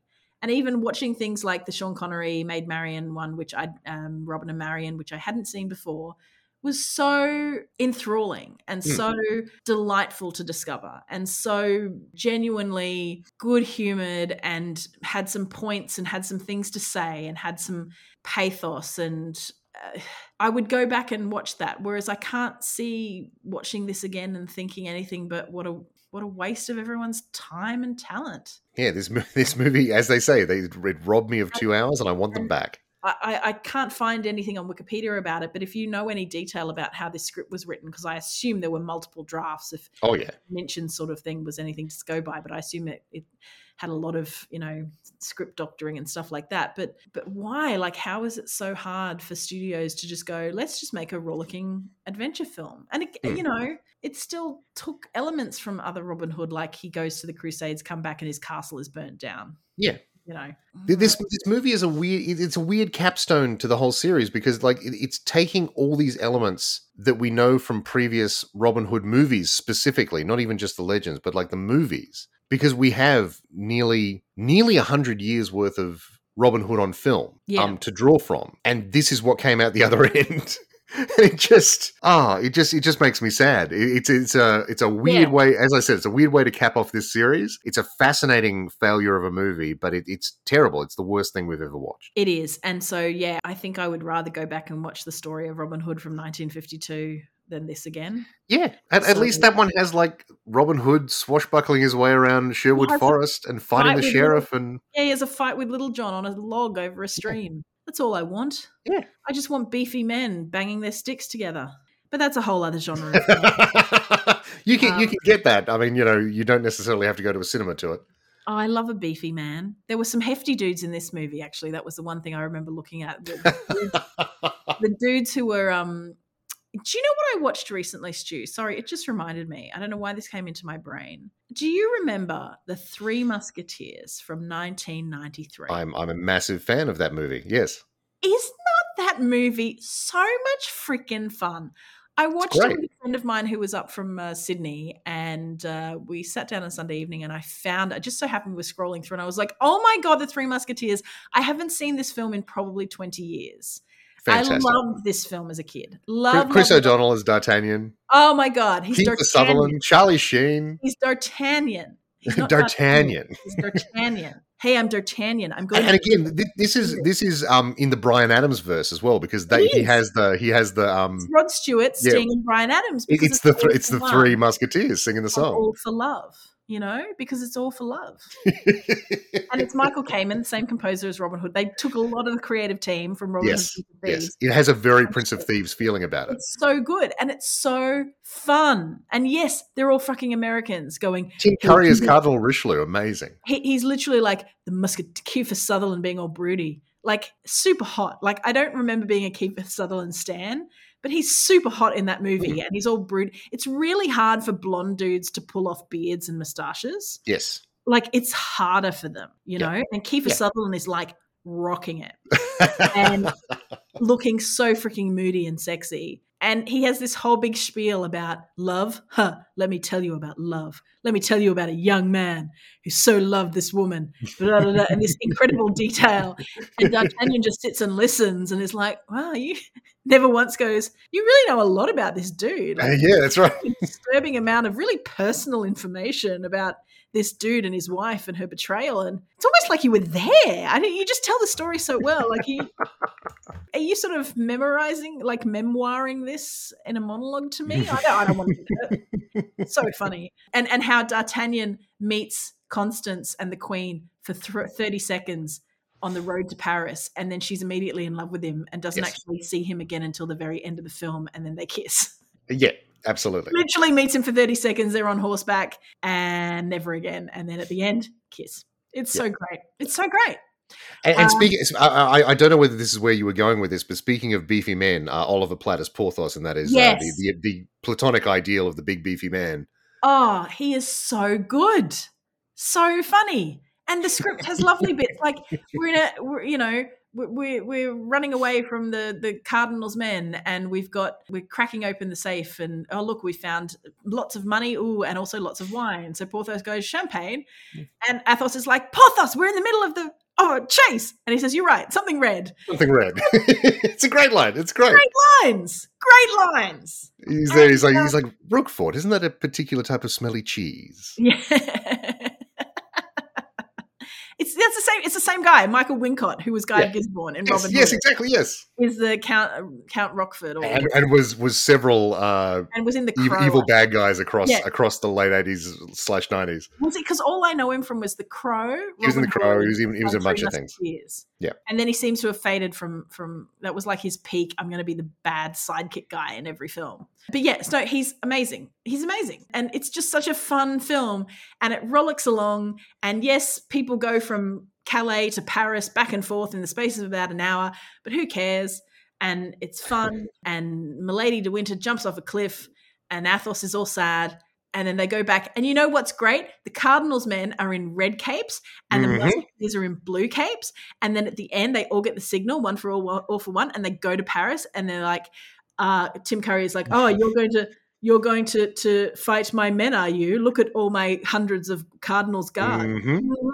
And there's 3 of them going, yes, we'll take them on. And then all the other men race up and they all take off their brown coats and they've all got musketeer tunics. They've all got musketeer tunics. Because it's one for all. Absolutely. They're all there and they all fight. And it rules, that. It rules. It rules. I just want like some simple blue guys good, red guys bad. Yeah, you know? yeah. Remember when they just and then like it was like pilloried at the time as like disposable trash, and it's like it seems today like a modern masterpiece because it's just well made and fun. And can I say one more thing about that movie? Paul McGann is in that movie. Yes. He's the guy. He's like D'Artagnan.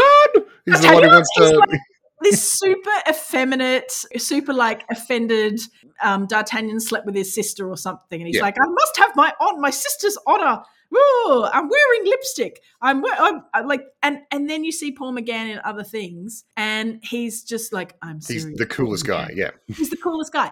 If I can just give another shout out to BritBox, because I have this new game that I play with BritBox. I love BritBox so much. I've literally just gone through and watched all of the Lewises, the Inspector Morse series. At this stage, I need to insist that we try and get some sort of promotional deal from BritBox because come on. I know, right? So I watched all of the Lewises, and it's so sad that Lawrence Fox, you know, he used to be married to Billie Piper, but he's become a bit of a right-wing nut job in the UK. So he's an actor. He's from the famous Fox family. But he's become a bit of a right-wing nut job and he's sort of a bit anti-woke. And it's so sad because I kind of got a crush on his character from him. Because he's like, you know, because Lewis is still Lewis. So they're like, well, we need, you know, it's a British detective thing. You've got to have the lion and the unicorn. You know, you've got to have the lion, the sort of the grunt worker, the one who is brave and whatnot. And then you've got to have the unicorn, who's the thinker, the plotter, the esoteric intelligence.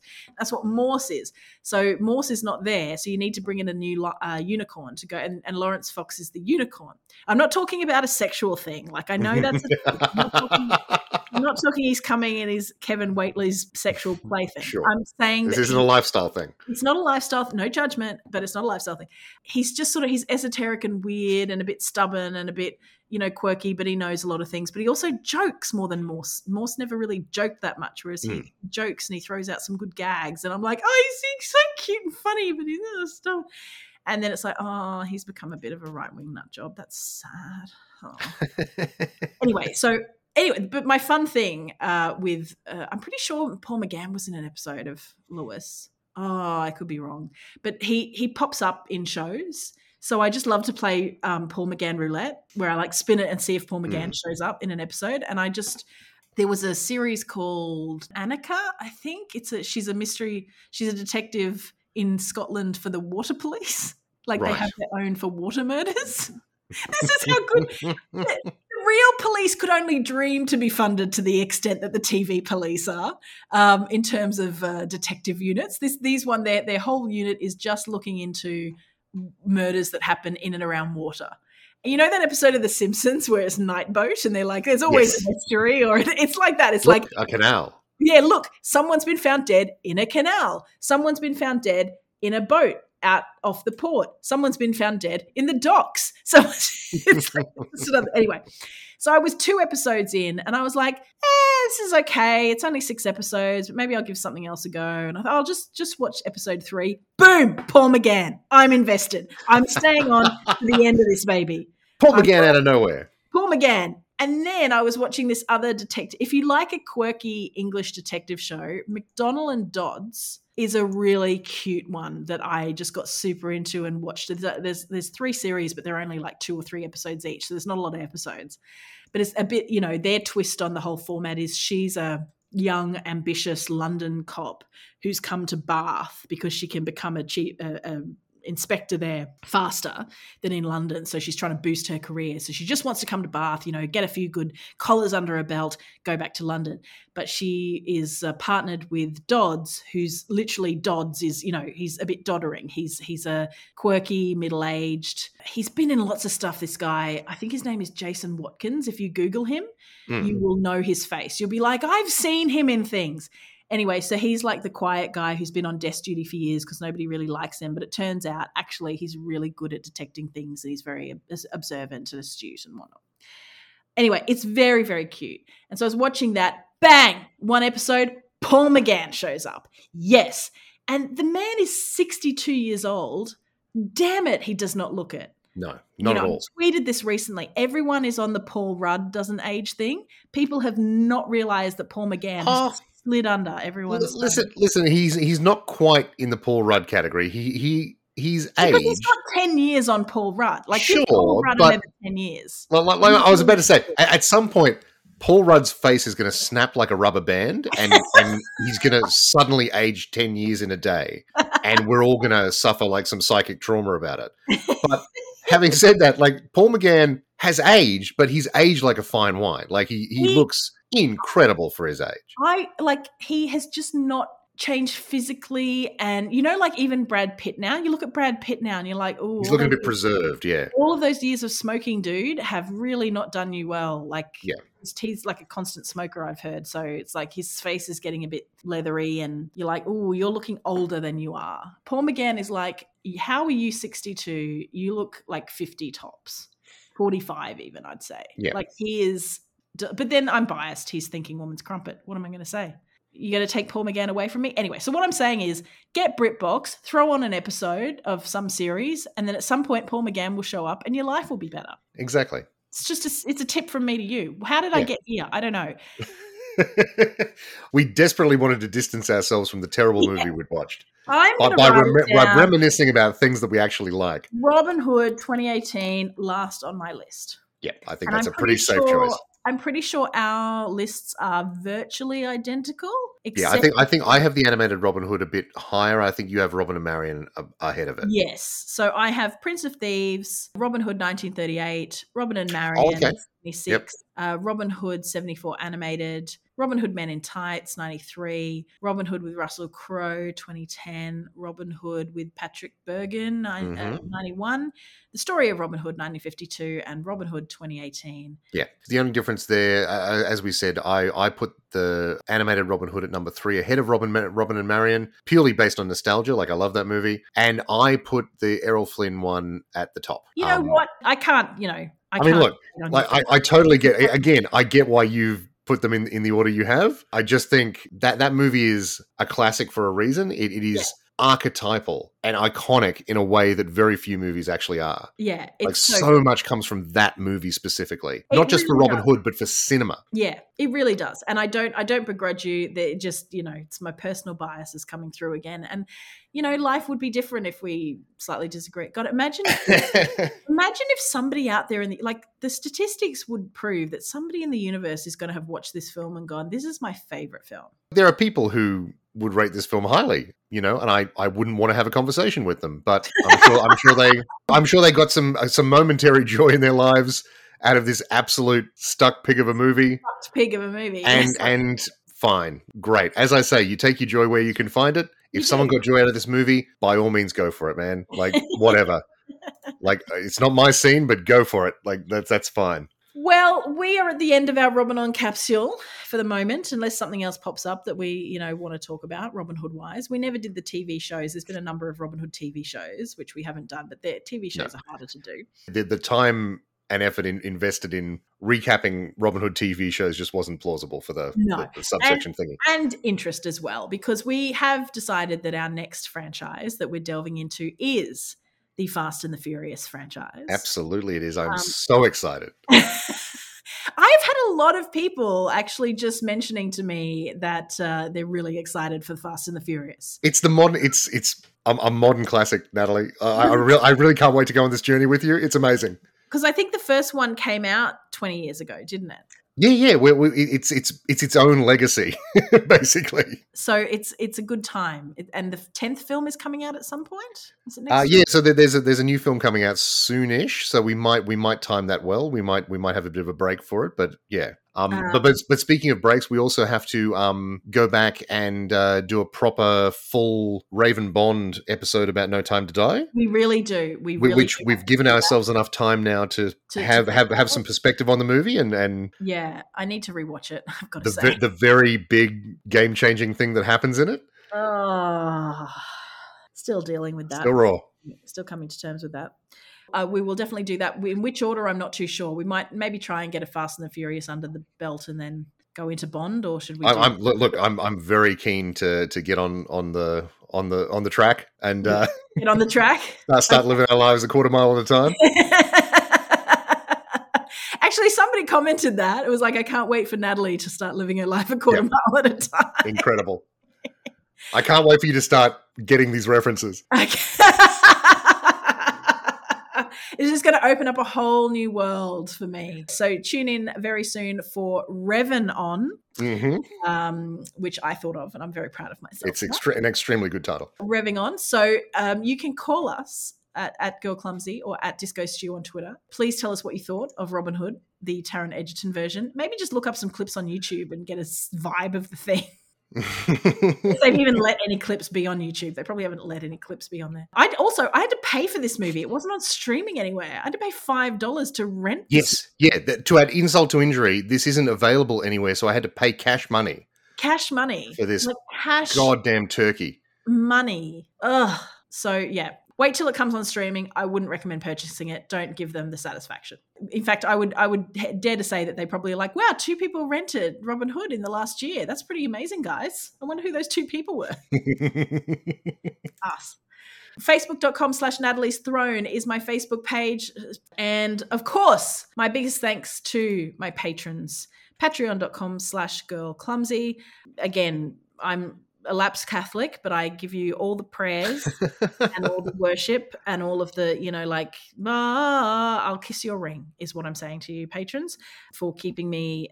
Save that for higher tiers, Natalie. Yes. I'm opening up an OnlyFans. It's so funny how many people I've said, oh yeah, I'm looking for some options for, People are like, why don't you get your boobs out? And people have said like, oh, how's that OnlyFans thing? And I'm like, oh man. I just don't know that I could, would people pay me for an OnlyFans? And what do you, because I've heard that it doesn't have to be boobs, but it does sound like a good sort of 90 to 95% of it is. So maybe I could do boobs. I don't know. Like, are people interested? Maybe I could just do boobs but no face. So I'd be like, hey, come and see my, well, that kind of defeats the purpose, isn't it, if I say it's my OnlyFans? So I'd have to set up an anonymous OnlyFans account. And then, and then you couldn't leverage your huge audience to That's come. Right. To come, yeah. So, see, this is the thing. My patrons are sensible, discerning people. I don't think they care about my boobs. They want, good content and critical thinking and whatnot. Sure, exactly. They're happy for me to talk about boobs and ogling and things like that. Yes.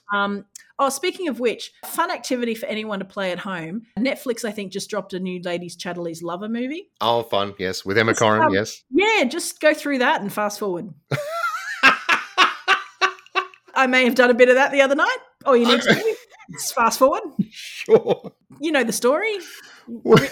Rich fancy lady gets it on with her gardener. Gamekeeper. That's all you need to know for the story. Just fast forward. They get nude and run around in the rain at one point. It's quite hilarious. It's, I guess romantic and all that sort of stuff, but also quite funny. If you're bored and you're like, look, I've got 15 minutes, just fast forward through Ladies Chatterley's Lover. Oh, man. So what I'm saying, Stu, is that the patrons want good tips like that, right? They want the Natalie's been a pervert again. Because what happened was I saw Netflix, new Ladies Chatterley's Lover. Oh, I wonder if they're going to have sex scenes in this because, that's what it's famous for. Sure, yes. And they've done a few versions of that over the years. How do you up the game? So I was like, I'm just going to fast forward a few. And you're like, oh, that wasn't much. That wasn't. Okay, there it is. There it is. Like it's, they really know how to build up. They've done good work sort of going, oh, okay, we'll start a bit, a bit coy, and then we'll just get full on nude dancing in the rain. Yeah. Sure. That's what I'm telling you, Stu. My patrons want that kind of knowledge. They don't necessarily just want me going, and here's the left one. Come back for tomorrow and we'll do the right one. But maybe a easily scammable general public, people who aren't the discerning critical thinkers that subscribe to my Patreon. Because my patrons are the smart people, but maybe the broader, easily dupable. If you can get scammed by, God, who are the people who've been ringing me? Someone was ringing me about my energy bills or something and wanted me to tell me about discounts. Jesus Christ. And I ended up going, I don't know why you need to ask me all these questions when if you've called me, surely you must know this. And then he got really angry and ended up telling me to go to hell fast. You go to hell fast. Yeah. So if people are going to be scammed by that, why not be scammed by me being an anonymous OnlyFans person? Sure. That's all I'm saying. Why not? I'm clearly going insane from this vertigo, Stu. So absolutely. I was going to say, I feel like I need to step in now, with the duty of care, and just sort of just be like, okay, we need to stop. The podcast needs to finish now. As always, Stu is correct. So, until next time, thank you so much for listening to Robin On, as it's been delayed by House of the Dragon in the middle. We will return with another Raven Bond, and of course, Revan Bond, our new capsule series. And if you do have ideas for series that we can podcast about or movies we can do, please let us know. We are always up for stuff. We've certainly got 9, possibly 10, possibly 11. I don't know how it works with the Fast and the Furious universe, but Stu will set me right. Thank you for listening. Thank you, patrons. Stu, thank you as always. And I guess pleasure. All that's left to say is see you in Sherwood Forest. See you in Sherwood Forest. Ha ha ha ha ha. Oh, this movie made me sad. Bye. Bye.